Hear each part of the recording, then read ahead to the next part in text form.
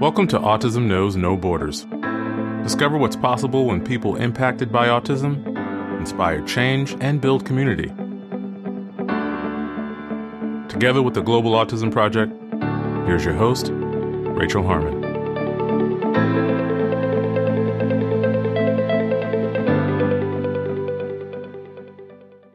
Hello, everyone. We made it to the end of 2021. To celebrate, we'll be reviewing some of my favorite moments from this year's episodes. This will be a two-parter due to the volume of content. Part 1 will highlight episodes 42 to 71, and next week we'll review from 72 to 89. Since we started working on this podcast almost 2 years ago, we've brought on a wide range of guests, including prominent self-advocates such as Dr. Temple Grandin, Dr. Stephen Shore, Dr. Carrie Magro, Danny Bowman, and Anthony Ayani, parents like Tiffany Hammond and Bobby Rubio, some of our Global Autism Project partners, such as Yasser Al-Jaidi from Saudi Arabia and Pooja Panesar from Kenya, and other professionals in the field, such as Dr. Megan Miller from the Do Better movement and Camille Proctor from The Color of Autism.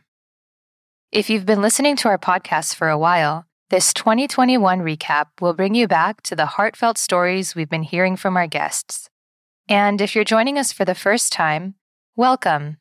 This episode will give you a good idea of what Autism Knows No Borders is all about. In this episode, discover what's possible when change inspires community. In episode 42, which now feels like ages ago, we introduced you to the Global Autism Project team. Listen to our CEO and founder, Molly Ola Penny, talk about our organization's culture and how we weathered 2020.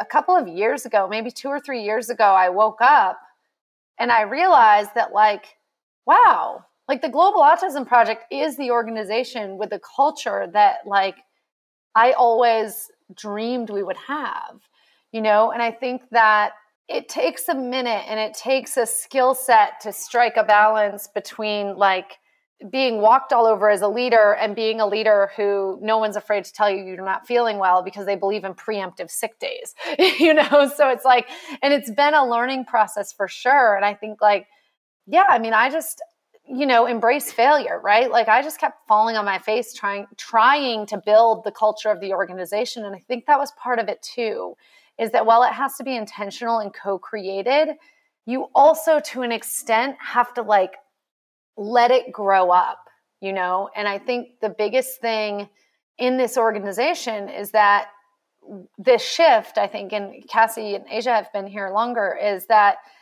we don't step over things. If something happens that feels a little off, or we, don't nail a project in the way that we had hoped to, it's a conversation and we figure it out.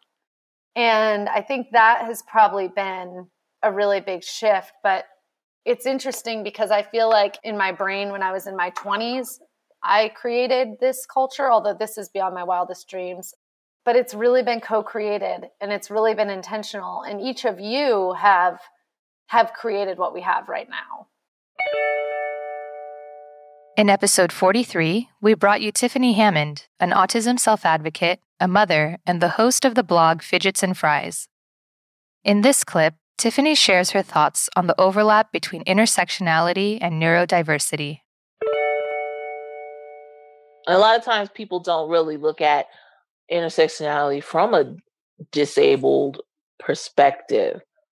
See, a lot of times disabled people are left out of a lot of conversations, majority of conversations, really.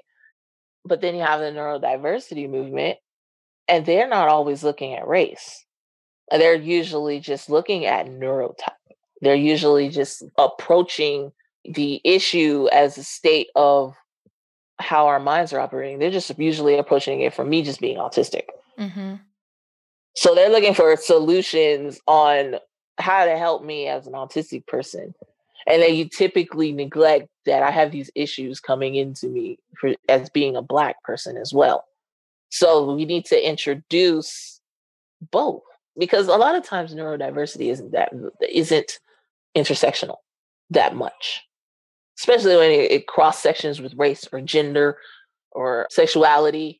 It's a large focus on a neurotype, how our brains are, and how we are disadvantaged in a society that leverages normal brains, quote unquote.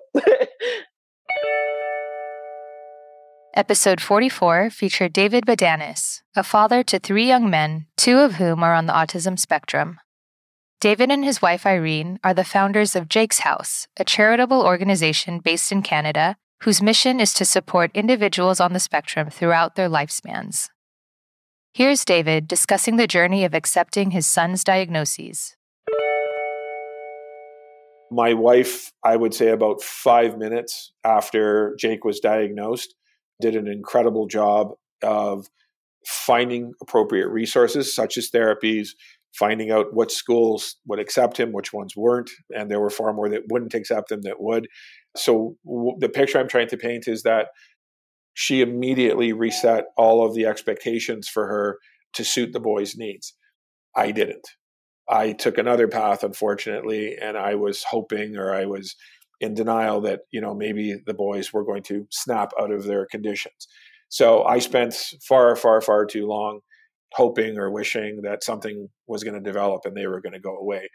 My wife, Irene, was very practical in applying appropriate supports for the boys. And then when I finally awoke from my slumber, and had a chance to look back at what those 10 or 12 years were like, the combination of understanding how hard it is for parents and, to be quite honest, the frustration of not being able to help our own children further, you do sometimes reach a limit. And not so much a limit that they can't learn more tomorrow or the next day, but you start to frame that this is probably the extremes as to where the children are going to develop in terms of their, abilities to communicate. That my boys will always be defined as at-risk children. Neither of them should be left alone for more than 5 or 10 minutes. So it was a kind of a sobering issue, and I had a deep regret for the way I had ignored the prior 5 or 6 years. I felt guilt that I had somewhat abandoned my wife in her, not physically, I didn't go anywhere, but just that mentally I wasn't as supportive as I probably should have been. Episode 45 showcased Marcus Boyd, an autism self-advocate, musician, professional DJ, and clothing line owner. He has collaborated with artists such as Lil Wayne and Marquez Houston. Listen to Marcus talk about having to mask while working.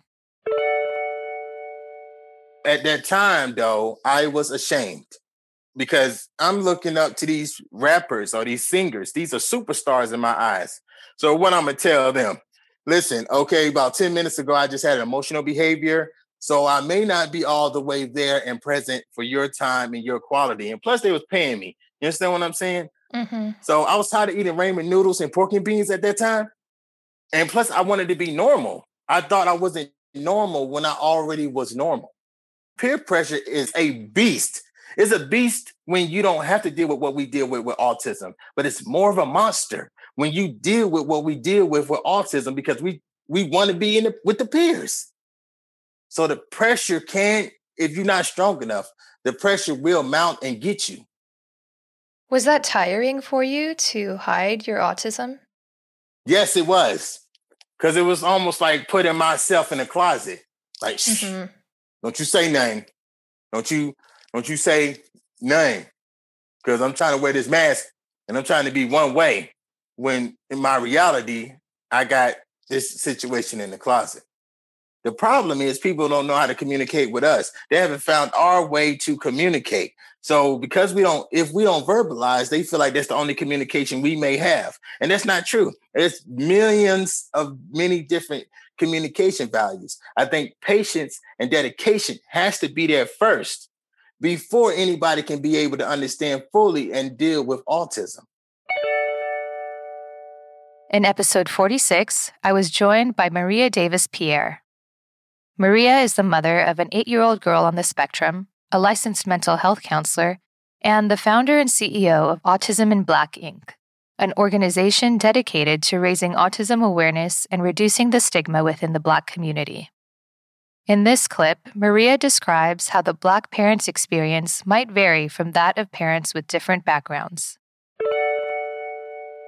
One is understanding that we may come from a multi-generational home. So if I'm in my home and my mom is in my home or my grandmother is in my home, then they're definitely influencing how I raise my child.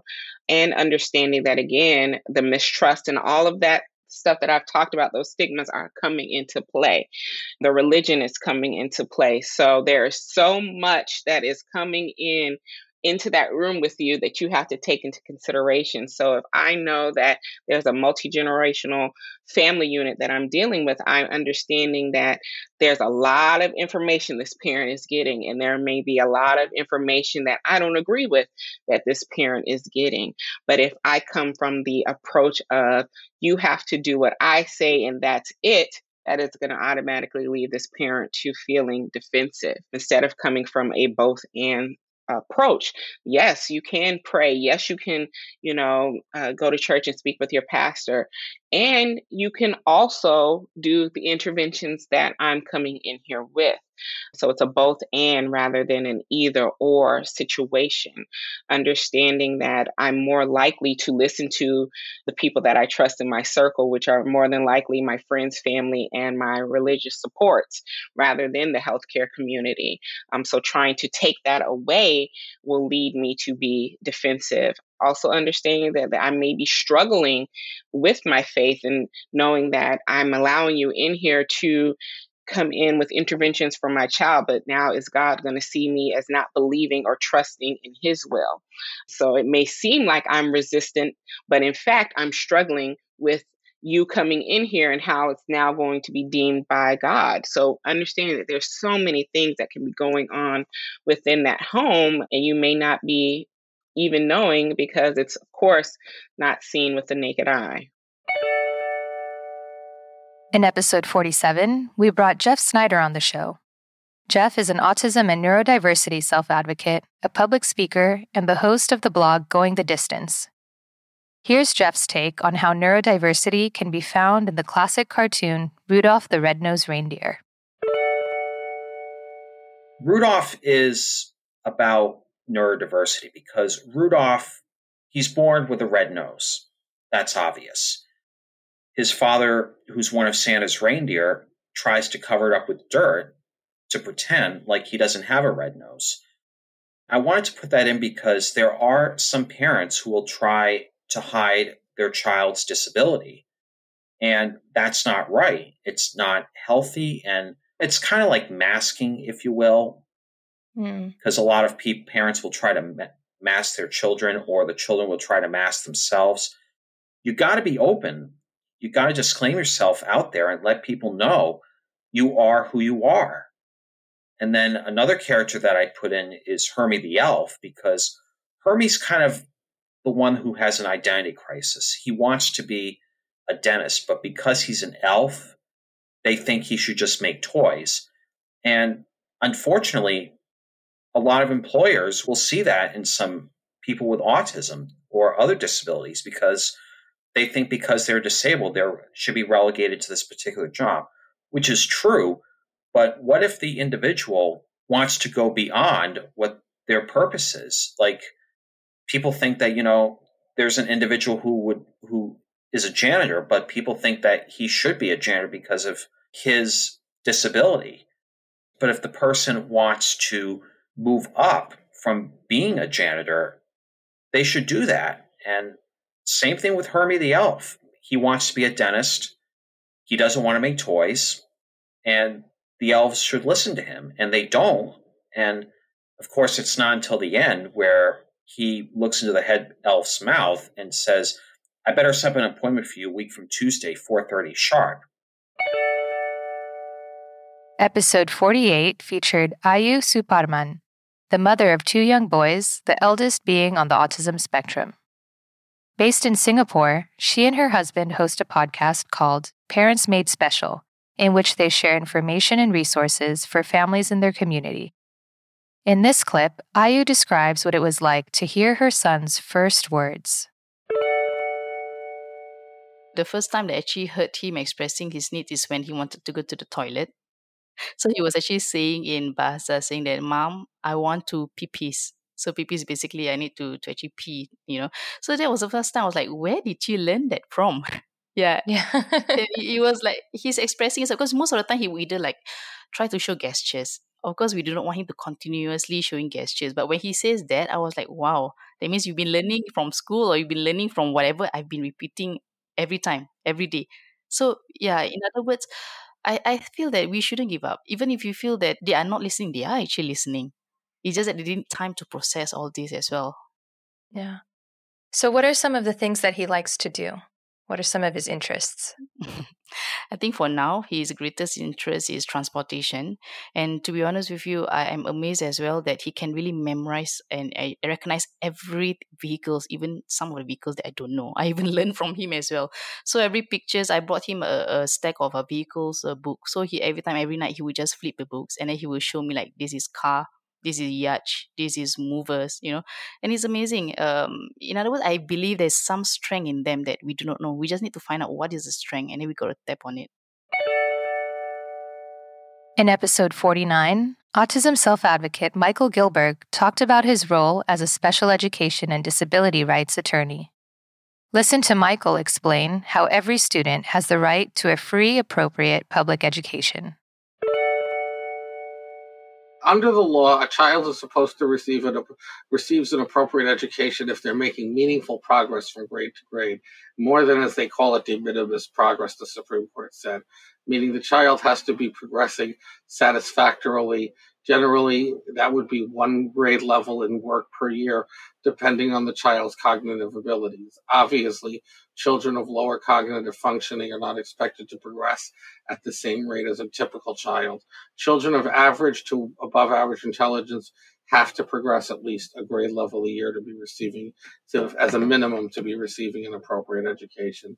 If the child is anywhere from low average to superior and they're not progressing a grade level, it's generally not appropriate. Mm-hmm. But you're just talking about grades, right? Well, academically, but then there's also the social emotional piece, which is where a lot of autistic kids come in, that a lot of schools do not understand what is and is not appropriate.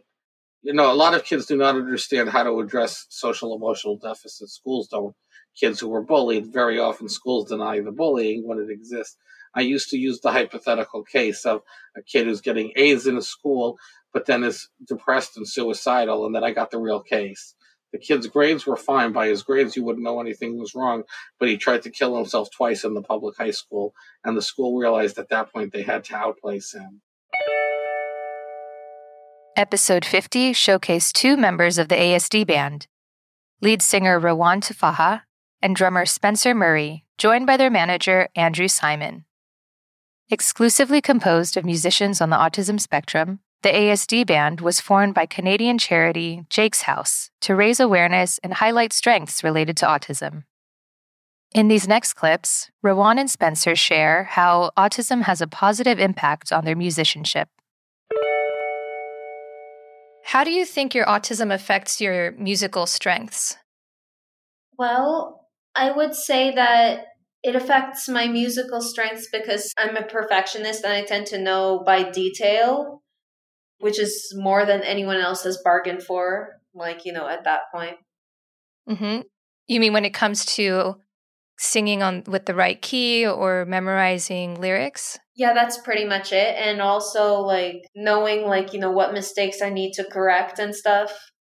I've always kind of felt rhythm in everyday life. So when I started playing drums, it just it came a little more naturally. And now, since I've been playing drums, I'm pretty much always kind of thinking everything in a rhythm. I'm always tapping. It's there's never a time that I'm not kind of doing something in some sort of a rhythm. And it also helps, I have a really good ear for music too. So it helps when I'm writing new songs with my band or something and I give them ideas of what I like and don't like. And also being able to play stuff by ear too helps a lot. In episode 51, I had the pleasure of speaking with Bobby Rubio. Bobby is the writer and director of Float, a Pixar Spark short animated film inspired by his relationship with his autistic son, Alex. Here's Bobby explaining why he chose floating to represent his son's autism. First, I wanted it to be about difference, and I wanted it to be a metaphor. And since this is animation, I wanted it to showcase something that you wouldn't see in live action. So visually, I wanted the kid to be different from other kids. And visually, if you have a floating kid, that immediately makes him different from other kids. Yeah. And I'm glad you asked this question, because people have asked why floating. And I say, I wanted my son to have a cool power because I didn't want him to have a negative power. I still see him as a positive thing. And in some cases, autism is a superpower. And again, I wanted it to be positive. And so floating became that. It was a positive look. And it also visually made him look different from the other children. That was the point of the short, too. Because the dad was going to take Alex away out of the park, and he was going to take him back home. Had he crossed out, had he gone outside, life would have been the same. Mm-hmm. It would have been the same, like hiding out always and not accepting.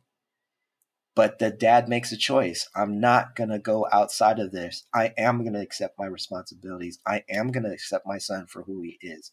I am going to let him be himself. And so that's when the dad takes off all his jacket and lets him be himself. Because before he was like hiding him, putting rocks in his pocket, not letting him fly, not letting him be himself. So yes, that is the path to acceptance, is to let go and let your emotions out there. You can't bottle it. You gotta let it go and accept. In episode 52, I spoke with Dr. Carrie Magro. Carrie is an autism self-advocate, an international motivational speaker, a best-selling author, an entertainment consultant, and the CEO and founder of the nonprofit KFM Making a Difference. This is Carrie discussing the lack of autistic and disabled actors in the entertainment industry. There's definitely some ableism involved. I don't think that a lot of studios are actively pursuing autistic and disabled actors to audition for these roles. I think also from the other perspective, it's that being that autism is a spectrum, those who have high support needs simply wouldn't necessarily be part of these roles because of the level of support they would specifically need. But that, on the other hand, can be shown as a sign of ableism. I know for Sia's film, one of the things that came up was that they actually had an autistic actress who was considered for the role, but they found it was too challenging for her on set. And the only thing I could think about was they could have tried a little bit harder to make more reasonable accommodations for that actress. Mm-hmm. That was kind of something that just blew my mind. So I definitely think it's a little bit of everything, making sure that disabled actors are getting opportunities and are being sought out by studios, but then also at the same time, just really making sure they're receiving the accommodations, because if they get that role, like the potential role in that film, we want to make sure that they succeed, just like any other actor. In episode 53, I was joined by two members of our SkillCorps community, Natalie Odio and Christina Flores. SkillCorps is our volunteer program that gives professionals and self-advocates an opportunity to provide meaningful training to our partner autism centers around the world. Natalie and Christina host a podcast called Monday Morning Coffee, where they aim to ease Monday mornings by giving emotional support to other professionals in the field of autism services. In this clip, Natalie and Christina share what they've learned about sustainability from going on SkillCorps trips. It's something when I came back, when I was trying to inform my donors or the people that I was working with what it was that we did. It wasn't that we went in and fixed things. That wasn't the point of it. It was listening to the individuals that we were working with, giving them the tools so that they could be sustainable, so that they can be independent. And the whole, message behind the Global Autism Project of do with and not for, which I think was super important for people to hear, because they kind of thought we were like these saviors. And that wasn't it. It was collaborating with the partner sites and how they can eventually fade out of this program and be independent. Yeah, that's so funny that you say that, is because, when I came back from my trip as well, even here in the States in the ABA field, I got questions like, oh yeah, when you went over there, they didn't know anything. And I was like, actually, no, it was the opposite. They are extremely well trained, even better than some here, So it's just that we're assuming things, and advocating for, we are there, do with and not for. We are there to collaborate. I'm not there to just be a hero, and sometimes it has to do with our American culture. But I think too, growing from that professionally is bringing that to our clinics or wherever we worked and showing other people, no, like even in our supervision, of RBTs, what do you think is best? What do you think you should do? I use that more now too. And it helps them grow. And even with parents as well, it helps them grow to problem solve and do that. And I think a lot of the times we do want to be the hero. We have all this knowledge and we're like, yes, we're behavior analysts, but sometimes we have to take a step back and realize, we need to listen as well.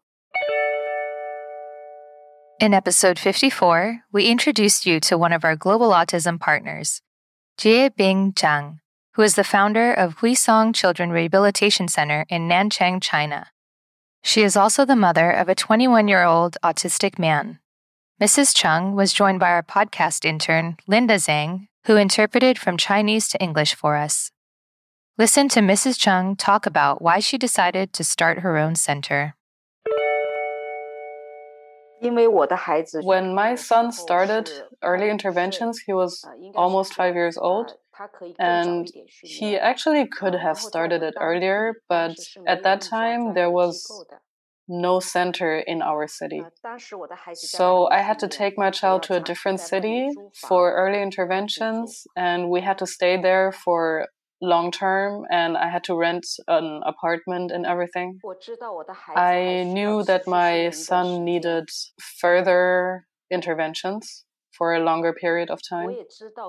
I also learned that there were many other children in Nanchang who needed early interventions and who sought them in different cities.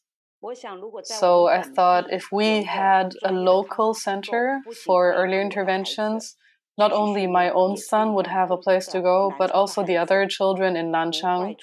They wouldn't have to go to other cities anymore and could stay at home.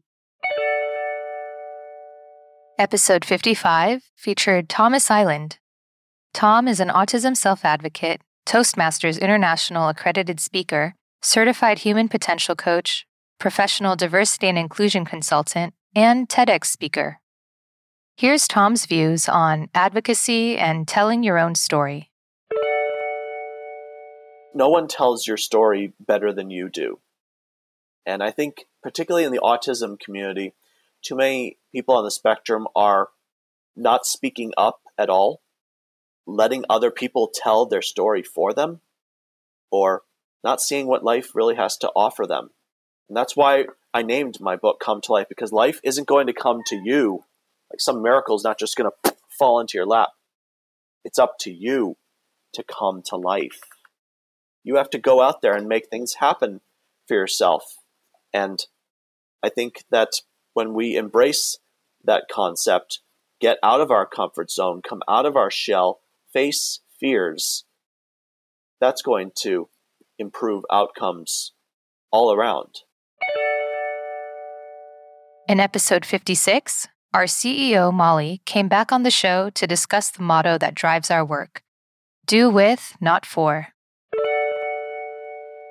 So first of all, the actual sort of hashtag do with, not for was sort of, it's like we've been doing this work and trying to think about how to describe it. And I was invited to do a TEDx talk. And so for that, you really have to have an idea worth sharing. And best to have it be about 5 words or less. So we spent a lot of time thinking like, okay, so like we do it with other people, with their insight, with centering their experience, like all this. And we settled on do with, not for. And it really does speak to how we do our work here. You know, the why we do our work is the partners around the world. The why we do our work is because we know that in places where autism is little understood, it can put people in harm's way, honestly. That's really why we do this work. And the how of it is doing with the local community. See, a lot of times in international development work, it will be somebody coming in and essentially, you know, we've all heard the proverb, right? Like, give a man a fish, he'll eat for a day. Teach a man to fish, he'll eat for a lifetime. And it's a lot of giving fish, right? And just saying, here's a fish for you and a fish for you. I actually like to take that one step further. I like to take that to ask them if they're hungry and what they like to eat. Because I think a lot of times in international development, what we see, what we experience is that people are coming in and not only just handing out the, you know, fish, so to speak, but they're also just handing out fish to people who don't necessarily eat fish. Vegetarians, maybe, literally. You know? So I think that do with, not for really just talks about the importance of that, of asking people, of starting with a conversation. So in this conversation, it may be preferable to us that we live in a world where we are allowed to engage exactly as we want to engage and nobody ever tells us anything differently. It is essential we are able to live our lives. It is essential. And I think, you know, you can take anybody from all over the map. You can take ABA, you can take Autistic Self-Advocates, you can take our partners around the world, you can take Global Autism Project as an organization, and we can all agree on one thing. And that is that people with autism should be able, or autistic people, we can't even agree on that, okay? But what we can agree on is that they should not be harmed.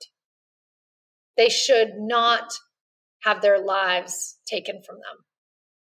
We can all agree on that. And so I'm hopeful that we can start there and look at what that looks like. And I really get that the definition of harm varies across populations. Get it. We can all agree that nobody with autism should have their life taken from them. In episode 57, autistic board-certified behavior analyst Mari Cerda talked about her collectivist approach to providing services. In this clip, Mari shares her ideas on reforming ABA. I think perhaps the reason why many of these larger organizations haven't spoken out, because when you make a statement like that, then action has to follow. And if they're not prepared for the action piece, then all they are doing is giving a lip service. If they're truly about the work, then what we will start to see is boards bringing in autistic voices, boards having autistic individuals be a part of writing the ethical code, universities bringing in autistic voices to actually write some of the coursework and curriculum. We have to make sure that what we are doing is not bringing in a face for token performative measures or for lip service. If you're really not ready to hear what we have to say, don't bring us on board. But then I want to kind of further say to my autistic community, if you are not prepared to speak and offer productive resolution that is able to think logically through this reform, even though we do have an impassioned desire for this to change, we have to go about it logically. And I'm impatient. I want it to change immediately. But we have to recognize where we have to take the small steps to build that momentum, to get the snowball rolling. And if we refuse to do that, if we refuse to sit in those uncomfortable spaces, knowing that that's the direction we're going, we're just going to stay right where we're at. We're going to become stagnant. And my husband said, it's like autophagy, where you just consume yourself, because all we're doing is just continuing to yell into the void that this is wrong. Mm-hmm. What you have done is wrong to my people. Okay, great. We're bringing you in. Help us make the change. Help us. And it's going to be difficult because what that means is to collaborate. And when you collaborate, what you're ultimately recognizing and acknowledging is we don't always agree or see eye to eye, but what we value is a better system. Episode 58 was a special anniversary episode. You'll hear from some of our dedicated listeners expressing what they've taken away from listening to the show. Here are Griffin Warbolt, Swathi Srinivas, Mary Johnston, Karen Whitehurst, Nicole Escura, Colleen Dorsey, and Liz Castillo. Having heard that episode when they interviewed Anthony Ianni is strictly awesome, because now I know someone who is that. Now I know someone who is on the spectrum, who is a father, who is a husband, who is able to pursue his passion, both playing basketball at a collegiate school as well as being a motivational speaker, which is something I believe he's passionate about now. Really just, again, connects with me. And I'm so glad that y'all were able to have the opportunity to talk to not just Anthony Ianni, but various other individuals who are also autistic, who define the stigmas or the stereotypes and show that stereotypes are just false representations. The episode that stood out to me the most was the one with Pamela Fisher about music therapy. And it was because that's exactly the kind of work that I want to do with my piano business in the future.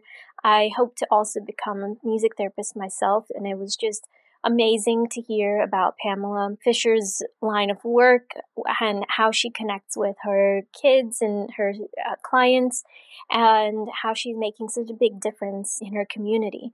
And after hearing her talk, I did a little research about her programs on her website. I looked up her resources that she had about music therapy, and I think she's got some amazing work that was just very inspiring for me to hear about.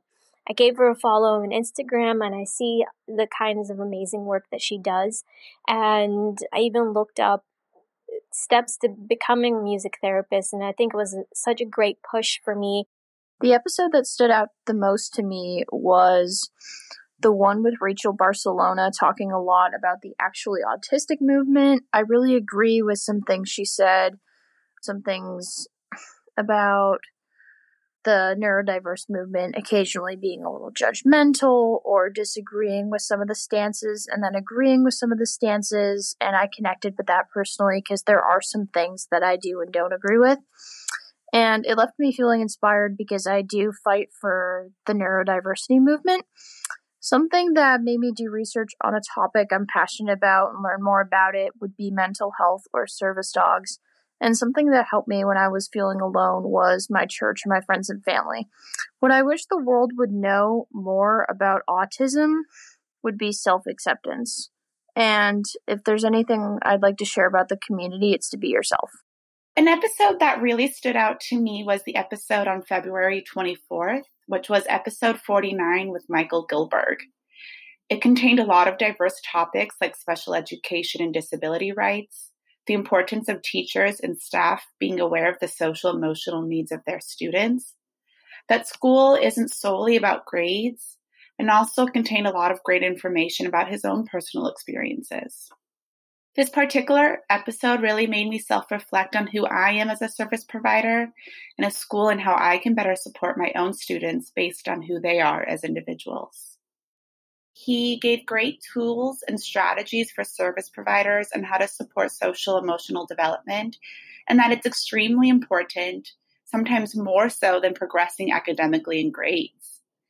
He also shared signs to be cautious and aware of when it comes to students receiving appropriate needs at a school setting.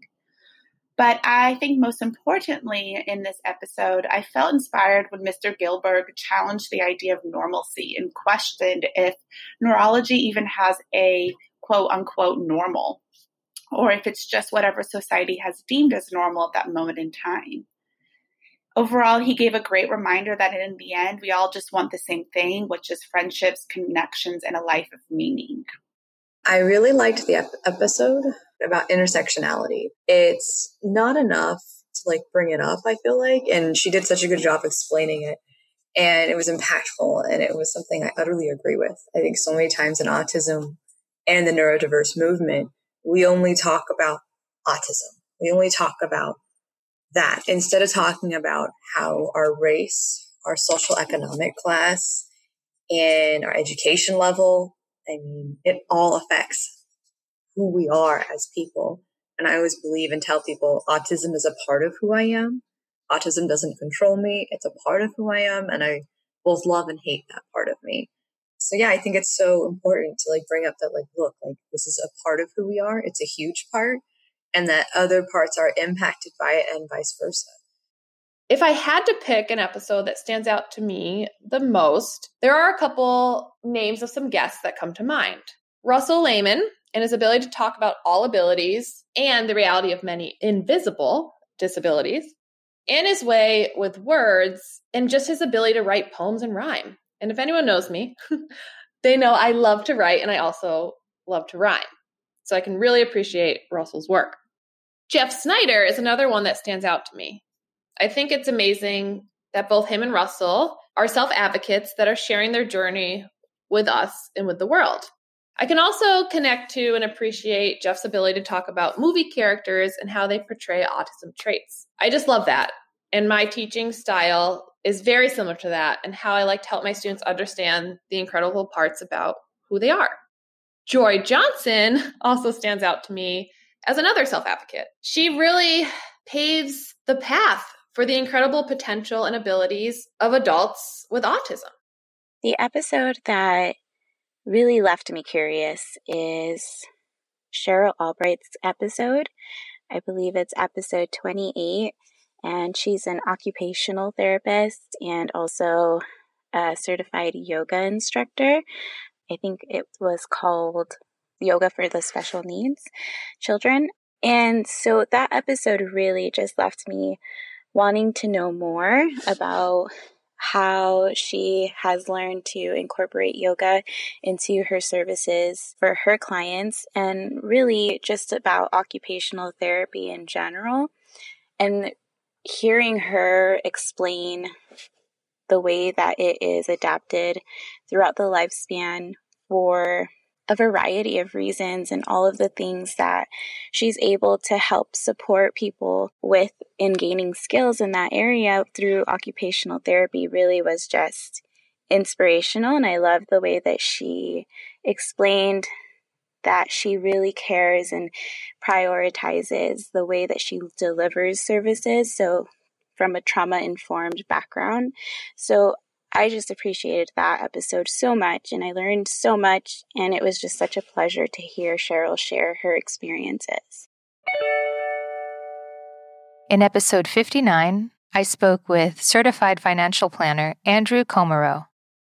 He's the founder of Planning Across the Spectrum, a company that specializes in helping individuals, families, and employers of people with autism and other disabilities to pursue financial independence.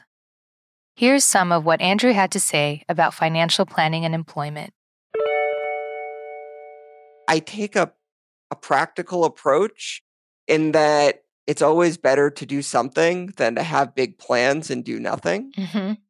A couple things I notice, especially about autistic population, is we seem to feel more shame in general around money. And when we're not necessarily good with money, I think we blame it even like internally, right? Or I have my clients where they think it's their autism that makes them not good at it. When in fact, they're as good, if not better, than a lot of neurotypical clients surrounding money, finance, etc. We just, for whatever reason, right? Maybe it's because, we want to know so much and there's just details and it's such a confusing field for everyone. So one of the first things I do is I encourage individuals to take some credit for where they are. And most of the time, they're doing better than they think they are. We shouldn't feel that an employer has to take a chance on us. I think a lot of autistics sell themselves short. I notice this especially when it comes to job coaching. So you asked how we're supporting people during the pandemic. And so one of the things we do is we have some individuals on our team who are autistic themselves, and they'll help coach or work with individuals as well. And it's part of what we can provide. And there's what's called vocational rehab, where the government can help like get a job and training. The biggest issue is a lot of it's retail job. They look at it from, again, looking at it from a different angle, is what company will hire this person? Mm-hmm. And not what does the individual do and how can we get them to do more of what they want to do? Episode 60 featured autism and disability self-advocate Ryan Litchfield. In the following clips, Ryan talks about his experience receiving ABA therapy and the need for research about older autistic adults. We all have strengths. We all have needs. And I believe every person with autism is a person. I'm Ryan. I'm not just autism. My name's not autism. It's Ryan. I think ABA for me, and I go back to my experiences, it's helping me to learn more about myself. And I think it's hard. And I'll use the analogy, the square peg in the round hole, because that's so common, I think. For people with autism, it's like we're the square pegs. And then it's like, sometimes with society and stuff, it's like, here's the round hole. In older adulthood, there's also increased levels of depression and suicide. Because as you get older, you lose people in your life, people pass on, people start to feel isolated. The services and the supports that you've had maybe when you were a child are starting to fade. So this is a legitimate concern, and especially the fact that there's not enough research about these specific things. And with people on the autism spectrum, because it is a developmental disorder, which involves, the behavior, the challenges with behavior, communication, social interaction, I mentioned how basically they may start demonstrating behaviors of aggression, property destruction, and even just some behaviors that are self-injurious. And those are some red flags that, it's good that we're seeing that, in the other age groups, but we still have to monitor those kinds of things in adulthood and older adulthood. In episode 61, I was joined by Nora Al-Harbi, a teacher and mother of 4 in Saudi Arabia. Her second child, Faris, is on the autism spectrum and receives services at Namai Center, our partner site in Riyadh. Here's Nora sharing her thoughts about her son's future. I have a lot of hopes for Faris. First, I hope he completes his education. His father and I will stand by his side to finish his university education and find his right job. I also seek to teach him to depend on himself. Also, I want him to practice more hobbies, to find some hobbies he can enjoy them in his free time. I'm looking for someone, a specialist, to teach him how to swim well and to understand the laws of basketball, because he loves them a lot. Also, I hope he built good relationships with those who are around him and to have good friendships which will help him in his life. In episode 62, autism self-advocate Cassidy Hooper came on the show. Cassidy also has a rare genetic condition called Turner syndrome. As the president of the ARC of Northeast Mississippi Autism Now division, she mentors other autistic people and connects them with resources in their area. Listen to Cassidy describe the lack of adult services in rural U.S. Right now, there's nothing available in my area, which we can also talk about the lack of services for autistic adults, especially in rural communities. And like me, I'm in Mississippi, so it's very hard to find services. Mm. And I think that needs to change. What kinds of services do you wish you could receive right now?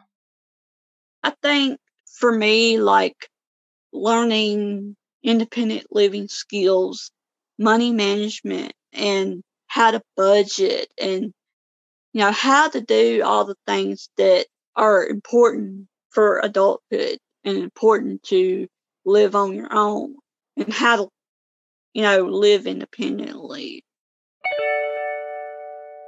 Episode 63 was the first release of one of our Global Autism Community monthly roundtable discussions. This first month's theme was individualized education plans, and panelists included autism self-advocate and BCBA Brian Middleton, special education and disability rights attorney Michael Gilberg, and special education teacher Colleen Dorsey. If you'd like to attend and participate in any of our future events, you can sign up today at community.globalautismproject.org. In these next clips, Brian, Michael, and Colleen talk about their different roles on an IEP team. The parents and the individual have the power. IDEA puts the power predominantly in your hands. And so if you don't speak up and a school district is not doing what they're supposed to do, then nothing's going to happen. Nothing's going to change. Like Michael was just saying, there are conditions where people are demanding something that is outside the resources. And that's one of the reasons why I think that taking the collaborative approach is such a big deal. I usually come out in as an outside contractor. I'm not a district employee. So my job is to be that support staff, and I'm predominantly providing services in home and center. But if the school staff are open to it and the school district is open to it, I am 100% happy to come into the school, come into the into the classroom, and use the analytic skills I have to help the teachers. And not all behavior analysts have the experience I have, but I got the vast majority of my supervision hours completed while I was a special ed teacher. So I was applying behavior analytic principles in the classroom. I use a lot of the data from my evaluations, the assessments I do, whether informal or formal, to help me identify where they're at, and then always thinking about where they want to be or where they can be. And I always think of their fullest and highest potential and what tools can be put into place to help them be successful. And I love, Rachel, you said the word independent, right? Like, you want to put accommodations that are going to help work with them and not do things for them. So I think that's a really big push and I have to admit, I've seen over the years, a lot of people just copy and paste, oh, here's a list of accommodations, let's put these in again.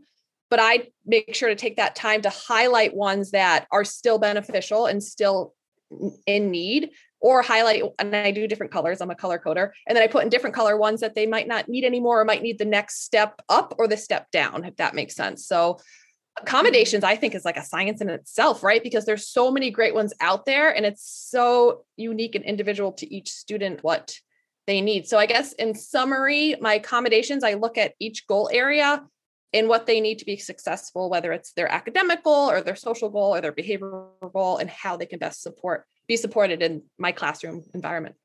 My role as an attorney is, it can be viewed as an adversarial thing.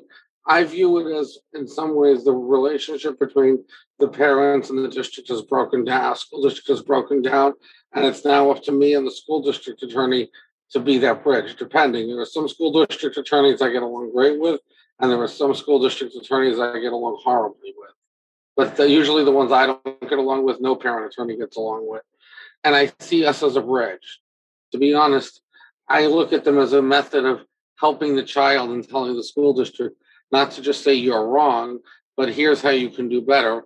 Although in some cases, some school districts are so bad, I literally have to go in there and say, you're wrong. It's not appropriate to let this kid get beat up. It's not appropriate to tell him to learn to be normal. It's not appropriate, one case is very egregious, but cases where it's not appropriate to do this with the kid. So it all depends on the meeting, whether we can get to that place of the school district finding out that there are better ways to accomplish what they want than to punish the child. I was joined by Vanessa Lista in episode 64. Vanessa's autistic older brother, Billy, has been her inspiration her whole life. Currently studying kinesiology and psychology, Vanessa's goal is to become a pediatric physical therapist. Listen to Vanessa's advice to other siblings.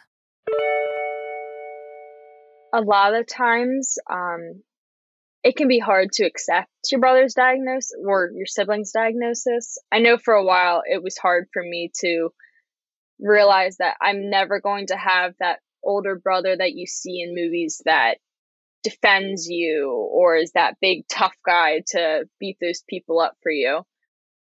But they're there for you in other ways too that you may never think of. Like, my brother has been my biggest inspiration in my life. Like, not even to just be cheesy or anything. He showed me the occupation that I want to do the rest of my life. He taught me patience. He taught me kindness. He taught me to never judge other people based on what they look like or the weird thing they're doing in a playground. That there's really so much more to people. And if you open up that opportunity, you can learn so much from other people every day of your life. Episode 65 showcased autism self-advocate, TEDx speaker, and author Jude Morrow. Jude is the founder of Neurodiversity Training International, an autism mentoring, training, consultancy, and motivational platform. Next, Jude describes what it was like to grow up feeling like something was wrong with him and what the neurodiversity movement is. As a child, whilst there was a lot of happy memories and happy moments and a lot of things that I loved, I became acutely aware that I was somebody that wasn't socially acceptable to everybody else because the onus was always on me to change. That lining my cars up and stacking things up was a wrong way to play, and I had to change. Then whenever I used to whisper things under my breath to communicate and almost practice interactions, that was poor communication skills, and I was the one that had to change. Then as far as playing games with more than two players, wasn't really my bag, wasn't my jive, didn't really take to it the same way I don't really now. And that was deemed poor social skills, again, whatever they are. And it was always me that had to do all the changing. And sadly, even in 2021, the year that we're in now, that still happens. Is that a lot of people, now don't get me wrong, will say with their hearts in the right place that, oh, these autistic children need to fit in to survive and not get bullied and everything else. And it's just not true. It's just not the right attitude to take. Because for me, I would say that all my teachers and classroom assistants had their hearts in the right place for me. But at the end of the day, the onus was always on me to change.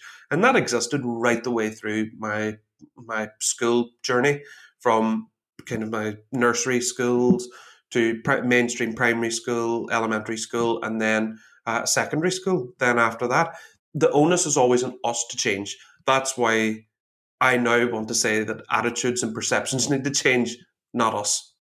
Neurodiversity is a new, progressive way to view those of us who are different. Neurodiversity is mainly captured by the autistic community, but it does capture a lot of things, whether that's dyslexia, ADHD, and a range of other neurotypes. And that it's okay to be different. The neurodiversity movement is one that really goes forward to seek acceptance and understanding rather than just simply awareness.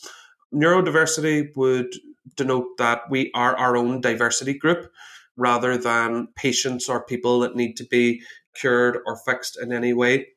And under the definition of neurodiversity, it doesn't show or highlight anybody as having any disorders or diseases, or that they're a broken version of normal. Is that the way you are is perfectly fine, and with the kinder mindset toward you, you will thrive and excel in life. Episode 66 was a double feature with two of our SkillCorps alumni, Sarah Glass and Eliza Cagle. Sarah has ADHD and Eliza is autistic. Although they've never met in person, Sarah and Eliza have several things in common.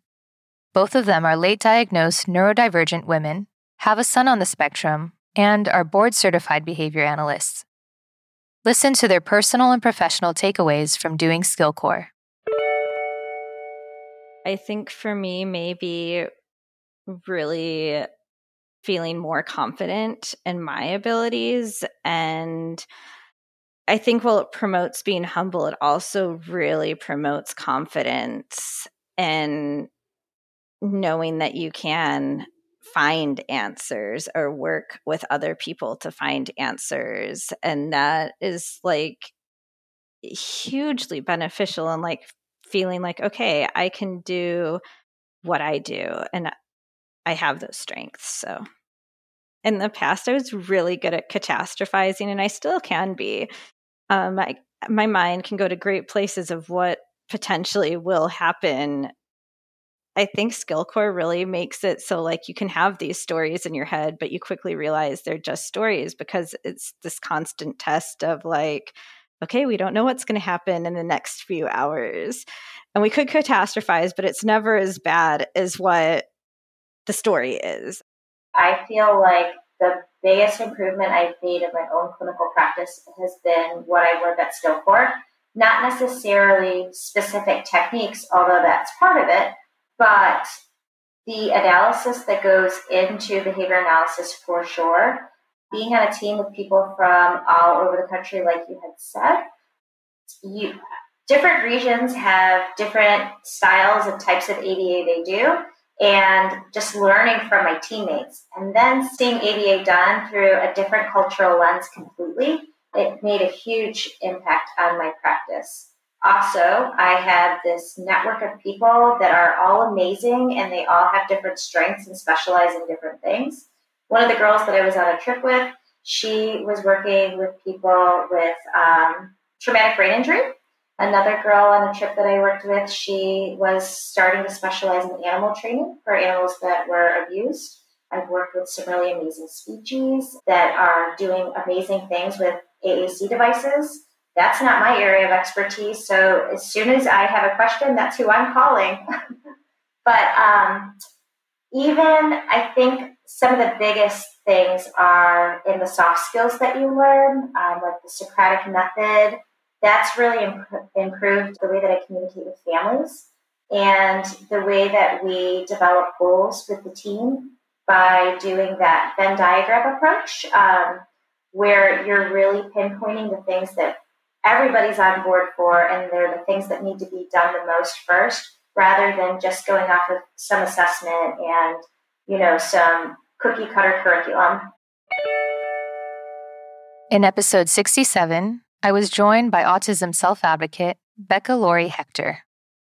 Becca is an autism neurodiversity and inclusion consultant, and she offers a personal development course for autistic adults called Self-Defined Living, A Path to a Quality Autistic Life. Here's Becca on receiving a late diagnosis and overcoming autistic inertia. I think for all of us that get a late in life diagnosis, that first year is incredibly difficult. It's painful in a lot of different ways, but it's also exciting in a lot of different ways. And so it's an emotional roller coaster of a year for a lot of us. You're getting a new piece of your identity and you have to reform how you think of yourself and how you fit into the world and a whole lot of things. I mean, it's really difficult to explain how you can go through your life. I lived almost 4 decades on the planet before I knew about this piece of myself. And so I had to digest that. And then I had to figure out where it fit in my life as a 36-year-old woman, but also, as an adult, and what was this going to mean and all of these things. And then there was a lot of look back, right? A lot of looking back at little me and feeling sad that she didn't get the help that she needed, feeling sad that, she felt really victimized and traumatized and really just, angry that the adults around me didn't help more or better or something. And we all kind of go through that. We all go through that kind of anger stuff. And then we also kind of look through our lives trying to find the autism everywhere, right? Like, where was it this whole time that nobody caught it? Or was it there? Just looking for more of that validation. And really, it's a need to understand ourselves, right? It's like, oh my God, I was living my whole life thinking that I had one eye and somebody just took a patch off my eye and now I have 2 eyes. And it's like, an insane thing. And so it takes a whole lot in that first year, and it's a really personal journey. No one can do it but you, and it's just a real emotional roller coaster. So that first year is tough. After that, it gets a lot easier. So autistic inertia is something that we talk about. I think of it as a pre-syndrome to a shutdown, or even more so a burnout. And so what autistic inertia is that we get stuck a lot. We can get stuck for any number of reasons. Sometimes it's a big disappointment in our life. Something doesn't go the way we wanted it to go, that kind of thing. The other thing could, it could be exhaustion. It could be a whole bunch of different things. But what inertia looks like is an autistic person on the couch with no motivation. Right? That's what it looks like to the outside world. What it feels like inside is I'm stuck. I don't know how to get unstuck. So I'm just going to keep sinking into stuck because I don't see an out. I don't know how to get out of it. And so what we end up seeing is people that go from the couch to the bedroom and the basement, and then they don't want to leave the house. And inertia turns into this big burnout phase, right? Because we never get out of inertia. So the things that I try to teach in my course are all about catching things like that early. Learning your triggers. What are the things that trigger you? Are you someone that really suffers when you have a disappointment, right? Maybe you put 150% into everything you do, and so it hurts, right? But you need to learn that about yourself. We all need to understand what our triggers and traps are as human beings. So you have to figure those things out. And when you can figure those things out, you can stop this stuff before it happens by doing self-care and understanding what you need. So what happens a lot is that folks don't know how to do that, and they end up in this inertia place. And the key to getting out of that inertia place is movement. The key to all of it, right? Inertia is that it's a stuckness. And if you want to get unstuck, you have to move. And so for a lot of us, the idea of moving and not knowing what to do, what's the first thing I should do when I move? I don't even know that. I'm not going to get up. And that's a piece of autism that we call executive functioning, is not knowing the first step. Right? And that can keep people stuck. Another thing that can keep people stuck is that overwhelmed feeling of just, it's so big, right? Like I haven't cleaned my house in 3 months and now I have to clean my whole house. Oh my God, too overwhelming. I'll just sit on the couch. And the next day the house is still dirty and it just builds on itself. So instead, what I say to everybody is defy that with movement. And it doesn't have to be a lot of movement. It doesn't have to be a big thing. And I always tell people to return to basics. If you're feeling the inertia, don't worry about your big responsibilities. I don't want you thinking about those things. What you want to think about is your laundry done?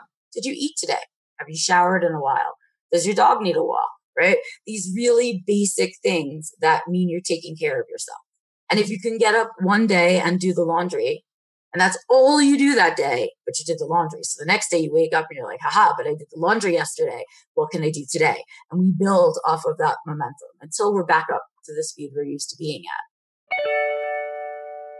In episode 68, Maggie Nunes came on the show. Maggie is a mother of 3, 2 of whom are autistic teenagers. In this clip, Maggie encourages other parents to prioritize their own health in order to effectively take care of their children. Lord.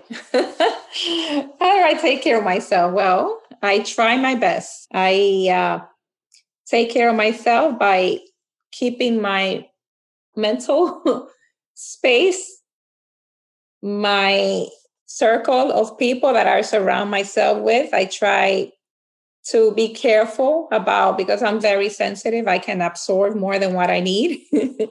So I try to be surrounded by great people, positive people. I love to go to the gym. That's like my outlet. I feel like we all need something that we love to do and to make sure that we don't compromise that time. Like to me, going to the gym is my therapy.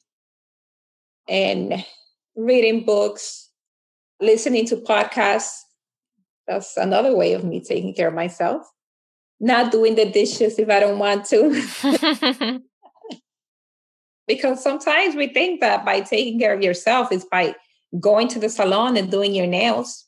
That's taking care of yourself as well. I do that sometimes, don't get me wrong. But it could also be saying no to an invitation that you get, because you know that you're going to feel better by not going to that place. It could be by not being friends with somebody that is draining you, because you know that if somebody's going to be draining you, you're not going to be mentally okay, even though I'm still struggling keeping up with my health, but I know that my body is my card. So if I see a red light, right away I stop. I don't ignore it. I'm like, what's going on here? Because I know that my kids, our kids, they depend so much on us. And in order for us to be there and do the best that we can for them, first we have to take care of ourselves the best that we can. Episode 69 featured autism self-advocate, animator, illustrator, teacher, and public speaker Danny Bowman. Danny is the founder of Danimation Entertainment, which has produced 9 award-winning animated shorts, a PSA for Autism Society of America, and a music video that premiered at San Diego Comic-Con. Danny teaches animation to teens and young adults with autism and other disabilities at summer camps around the world, in person and online. Listen to Danny describe her passion for animation and her company's mission. My favorite part is seeing all the animation coming to life from concept to completion. When you see an animation being done, you're seeing the story being brought to life. You see, in every animation production, there are 4 stages. First, you have development, which consists of premise and outline of story. You have somebody who's pitching the story and development and getting the ideas. You have pre-production, which means you have people that write scripts, storyboards, and voice acting, and visual development. You have production, which consists of doing an animatic and doing animation. And then post-production, where you have all the editing and the music and sounds and audio mixing. My favorite part is seeing how it's brought to life, seeing how it works from concept to completion. What I enjoy most about teaching is seeing a whole diversity of students' creativity coming to life. If we see a student work that is exceptional and beyond what we expect, we invite them into animation opportunities like contests, like I've mentioned, the Easter Seals Disability Film Challenge. We involve our students in many projects, including film challenges, and the intention is to teach them how to work in teams and meet deadlines. I also try to include my students in commercial projects, of which they do get paid depending on the project. Danimation's mission is to help students get ready to turn their passion of animation into a career that sustains them as adults. The key mission for Danimation is to educate and elevate people of all abilities, including autism, into the animation industry. In episode 70, autism self-advocate and licensed clinical social worker Robert Schmus talked about how he helps adolescents transition into adulthood. Here's Robert talking about dating and falling in love.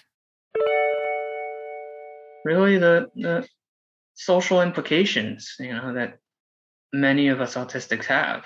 Mm-hmm. Like some are better than others, but just that social implications that we kind of have. And, also that it seems at times society wants us to socialize or find relationships in this certain way. You have to be this to find love. You have to do that to find love. You know what I mean? Mm-hmm. But at the end of the day, and it always depends on what makes you happy. Like, what makes you find love? What makes you want to find that special person? Whether that be a boyfriend, girlfriend, wife, husband, what have you. But we kind of have those social anxieties, kind of makes it difficult for us to go out and find that person. However, one thing I do notice is that it's been getting step by step and getting bit by bit better.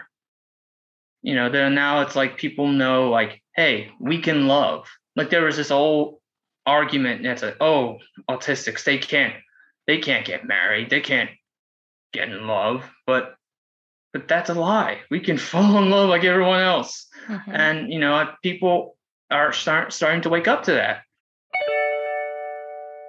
In episode 71, we introduced you to another one of our global autism partners, Jayashree Ramesh from Bangalore, India. She's the founder and director of Academy for Severe Handicaps and Autism, or ASHA for short. Listen to Jayshree emphasize the importance of parent involvement during therapy sessions. I see many of the moms who have come to us are no longer, feeling the stress, but they feel that they understand their kids now and they're able to help them out in the homes and also deal with the other family members. You see, that's very important because sometimes, it's the mom who knows and just trying her best, but the others don't understand autism. So we always encourage the mom to keep training the others in the family so that, they understand how to deal with these kids. Because in many Indian families, you have the older generation also, living. So there's a big confusion, conflict with 2-3 generations together. So, that has happened. But I feel that because we have many moms who are working with us and we've continued to encourage moms to do the certified training and to also take this up as a profession if they're able to do. So I think that is one good success. The third part of the story is it's not easy to find trained special educators to work in our setups, especially when, the money is very minimum that we pay here. So what happens is that we get teachers who are undergrads. So they become our assistant teachers and they learn the job through in-service and actually become a part of the classroom, and they are taking on the burden also and supporting the special educator and helping with the group activities and stuff. So we have a large number of women like that who come from the local areas and have the heart in the right place, and they're very willing to learn and they are very good with the children. They come with a lot of other talent of music and art and stuff. So I think providing for them as a profession and giving them a career path, I think that also has worked very well, with some of them. So I feel that it's not just success only with the kids, but somewhere I think it's the people around that we've also been able to make a difference. And that wraps up part 1 of our 2021 highlights episode. I hope this trip down memory lane left you feeling inspired to create change in your own community. Come back next week to finish 2021 with part 2 of our highlights series. Thanks for listening. Take care. Tune in each week for engaging conversations of how people across the globe are inspiring change and building community. You've been listening to Autism Knows No Borders, brought to you by the Global Autism Project. You can find Rachel's notes for this episode and learn more about today's guests at autismknowsnoborders.com. If you enjoyed this episode, please kindly rate the show and leave a review. By doing so, you'll be helping us increase awareness and acceptance of autism around the world.